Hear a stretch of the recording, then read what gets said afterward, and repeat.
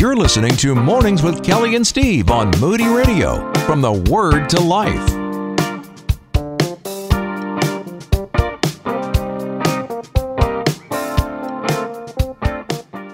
How should the gospel of Jesus change my life?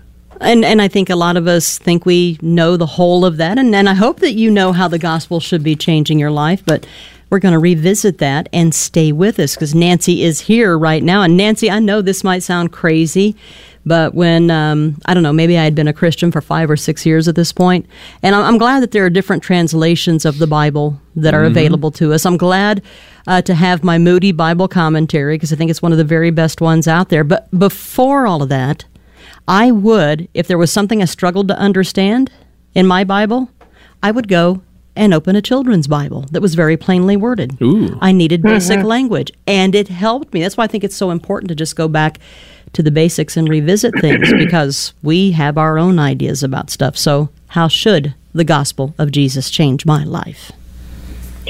Yes, and good morning to you on this beautiful day.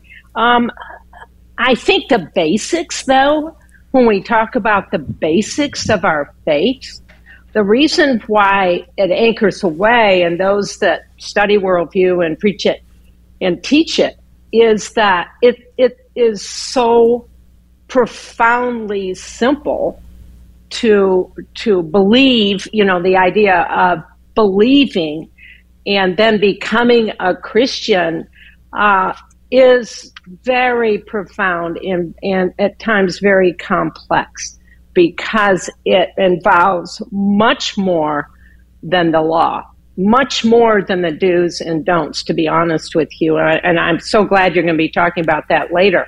But it's not about our behavior. It's about what we do with the cross. And I think for me, in studying this, this came about by some kids saying that they had become Christians. They finally understood during a church event that their faith really was not based on what their parents thought, but rather on what they did with it. And again, I think we hear this, and you talked about, that Christ came to fulfill the law in an earlier segment. But the end of that is to be conformed to his image. That's where the gospel is headed, not in our behavior. And that's why I want to talk to you about it this morning. Again, just going back to the basics, Paul in 1 Corinthians 15, over and over and over again, this is the gospel. You're saved if you hold firmly to the word I preach to you. And this is what he is saying here in 1 Corinthians 15.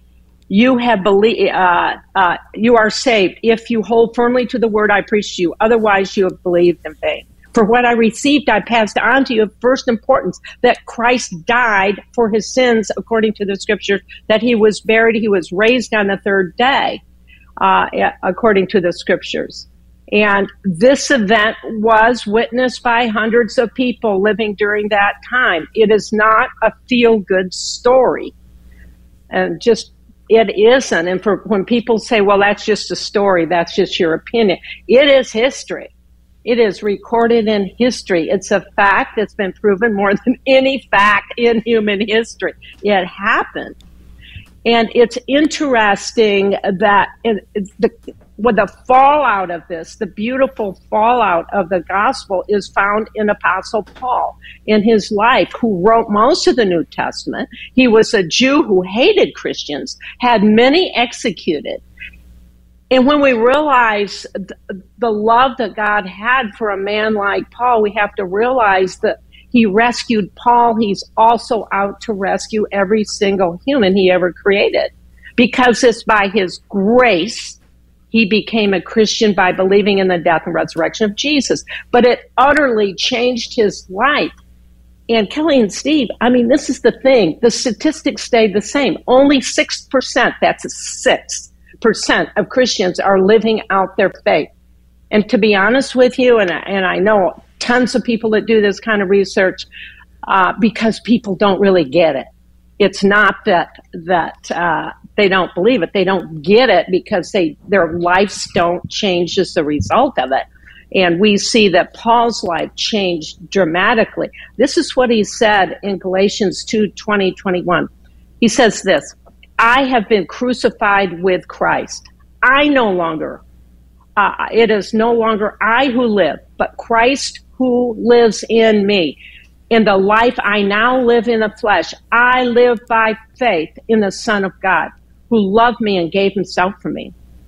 I do not nullify the grace of God, for if the righteousness were through the law, then Christ died for no purpose. In other words, what he's saying here is, because I believe, the Holy Spirit lives in me and teaches me and shows me then how I live out my life through the lens of Jesus and not through performance.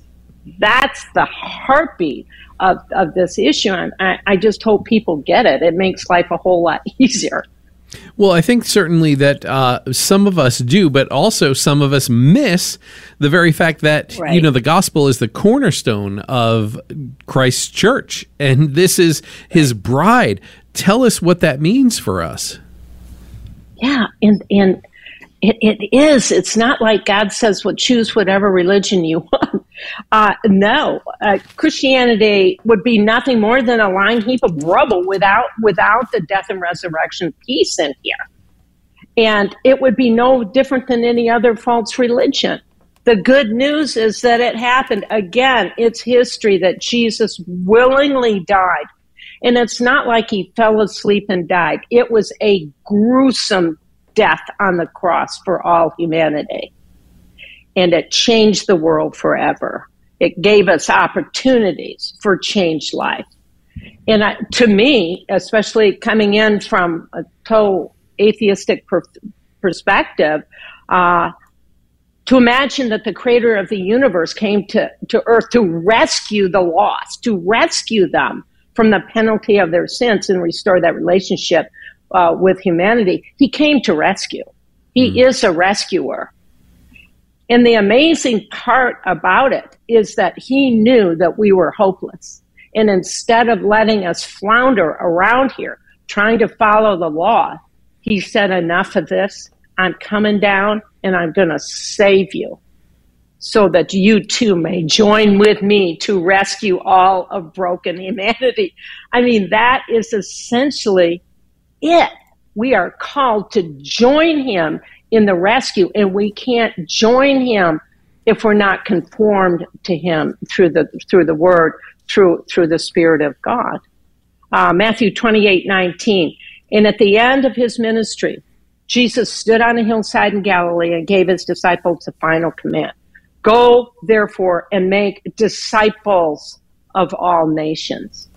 And how on earth does that work? We're probably asking ourselves. But that is our call. It's not to dance around and fill ourselves with self-righteousness. It's to go and to be. Nancy, I talked to a pastor's wife years ago when I lived in South Bend, and she, oh my goodness, she had no idea that she would be seeing Jesus face to face within the next 2 years from this. But she had said to me that she had a recent conviction in her spirit that she just had not done enough in regard to making disciples and sharing the gospel. She had great Bible teacher, very knowledgeable in the Word, very, very loving. You would have adored her. But it just made me think, she just talked about the regret that she had. And you talk about making disciples, and that was not merely a suggestion by Jesus, but it seems that if you look at the whole of the church, sometimes we do treat it like a suggestion, and that is not what he intended at all. No, it had nothing to do with that. And just to divert for a second from this,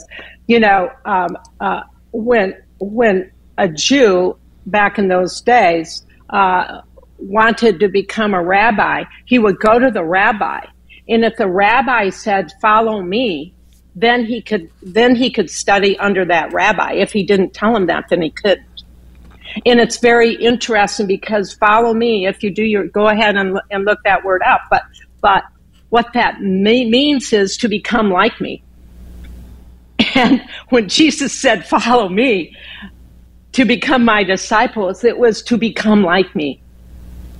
And that's just such a beautiful piece of this, because we are called to disciple, not necessarily to have somebody repeat a prayer they don't understand or memorize scripture they don't understand, but to really engage with Christ through the Holy Spirit, so that then through Christ we can spend time teaching and encouraging and befriending those whom God puts on our earthly journey. You know, there are 85 million people in the United States today who identify as atheists and agnostics. They're all over the place. And God has called us to help rescue. We are to be the hands and feet. We are to go. We are to be his ears to listen, his mouth to speak the truth. And again, the Holy Spirit calls the shots, not us. And God gave us the charge to go and teach what he taught, to be witnesses of his life, to preach repentance and forgiveness of sin, to feed the sheep and to baptize the believers. And we are not to do this in our own flesh. We're to do this by the leading of the Holy Spirit. And to be honest with you, our greatest gift we can give people is the way we live and the way we love. 1 Peter said this, 3:15. But in your hearts, there it is, honor Christ the Lord as holy. Always be prepared to make a defense for anyone who asks you the reason for the hope that you have. And do it with gentleness and respect. This is what discipling is. It's learning to, not only learning the word, but also going out and teaching people in their language, walking with them, talking with them, and watch God begin to work in them. Now we've come to the point where you say that until we wrestle with and come to grips with the offensiveness of the cross, we can't understand what happened on the cross. What do you mean by that? Yeah, you know, God is always humble and righteous, and he loved those whom he created to the point of leaving heaven and coming to earth, you know, and he had no sin. But I think we need to understand, if we understood more the righteousness of God, the holiness of God, and to think that he came to earth, born sinless, and grew to walk with men and women and to teach them how to live, how to love, you know, what he was about to do. And you think of the God of the universe had very few followers. And even those, if you know, but for a few, abandoned him the night he was killed. He was hated by many of those who he came to save. But he continued on. And boy, if that isn't a lesson for us in the end. He taught that he was the awaited Messiah, and it angered the Jews. And, you know, have you ever watched it? Do you remember watching The Passion of the Christ years and years and years ago? Yeah. I think we all do, because we have that picture in our mind when the Romans were whipping Jesus with those lead balls that bruised him, and then the whips with those steel claws in them that ripped the skin off. And by the time they stopped, Jesus Christ was unrecognizable. As gruesome and as bloody as that scene was, it still didn't depict what actually happened to him. He was unrecognizable. Yeah. There was enough blood left in him just so he could try to carry the cross, which he needed some help with. The point being, then he was nailed to the cross and hung there to suffer and to die. That's how God was, and I know Max Lucado wrote, you know, and God hung on a cross. It's true, he did. But he did this because he loves us. He loves humanity, as broken as we are. What Christ did for us takes us to a new level of commitment to him that we could never attain on our own effort. He didn't go through all this without a multitude of purposes. It's a picture of how our life's going to look too. To conform to his image, to be willing to be rejected, to be willing to go against what the flesh says we want to do. Yeah. And just to go deeper, where all of a sudden whether people don't like us or not for our faith, we proceed, we love them, and we continue to go. When I see Christ, nothing could have stopped him from going to the cross. And then in Matthew 16:24, then Jesus told his disciples, if anyone would come after me, let him deny himself and take up the cross and follow me. Here you go. There's that follow me. For whoever would save his life will lose it. But whoever loses his life for my sake will find it. For what will it profit a man if he gains the whole world and forfeits his soul? This is the heart of the gospel. This is it right here. That we are to be conformed to the image of God. And if we're out here and we're living our lives supposedly as Christians and trying to avoid any confrontation or anything else, we're just going to stay in our bubble. We are being woefully disobedient to what God has called us to do. It isn't easy, but it causes us to get into the scripture, to know the word, and to be prepared to go through some persecution. And, we don't have to go overseas anymore to see Christians persecuted. Yeah. It's happening all over the place. But we have such a huge job to do, to be Jesus, because of what he went through. It should deeply change our lives. It is not something simple and superficial, like you should be kinder to people, and that's it. Well, I think, Nancy, a lot of us get this confused with the very fact that what was done on the cross, right, that becoming unrecognizable, what he suffered, is a gift of grace. But we hang on to this part of our old self that says, I'm not good enough, therefore I need to try to do things, right? Then we go to this works mentality. So does just trying to be a good person actually count for anything? Well, if it depends on how many churches are teaching this. Just be kind.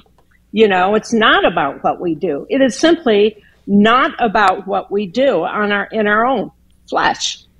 How nice we are, or we try to be, until somebody's not nice to us, then our personality changes a bit. Or how caring we are, and then we grumble about that.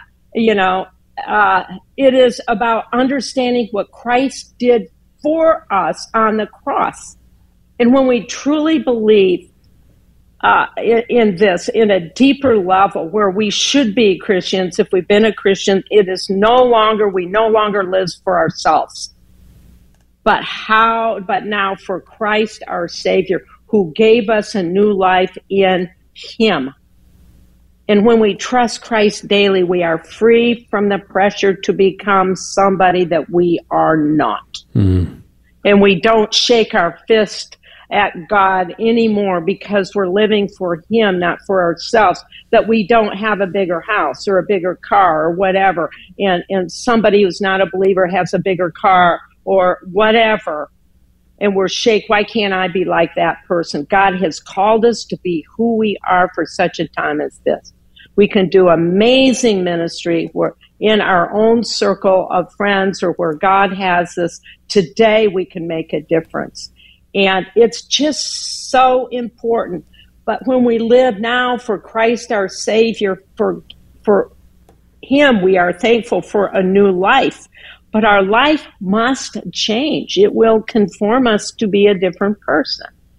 And that's the thing. But there's so much pressure, especially in churches, don't you agree, to become somebody that we're not.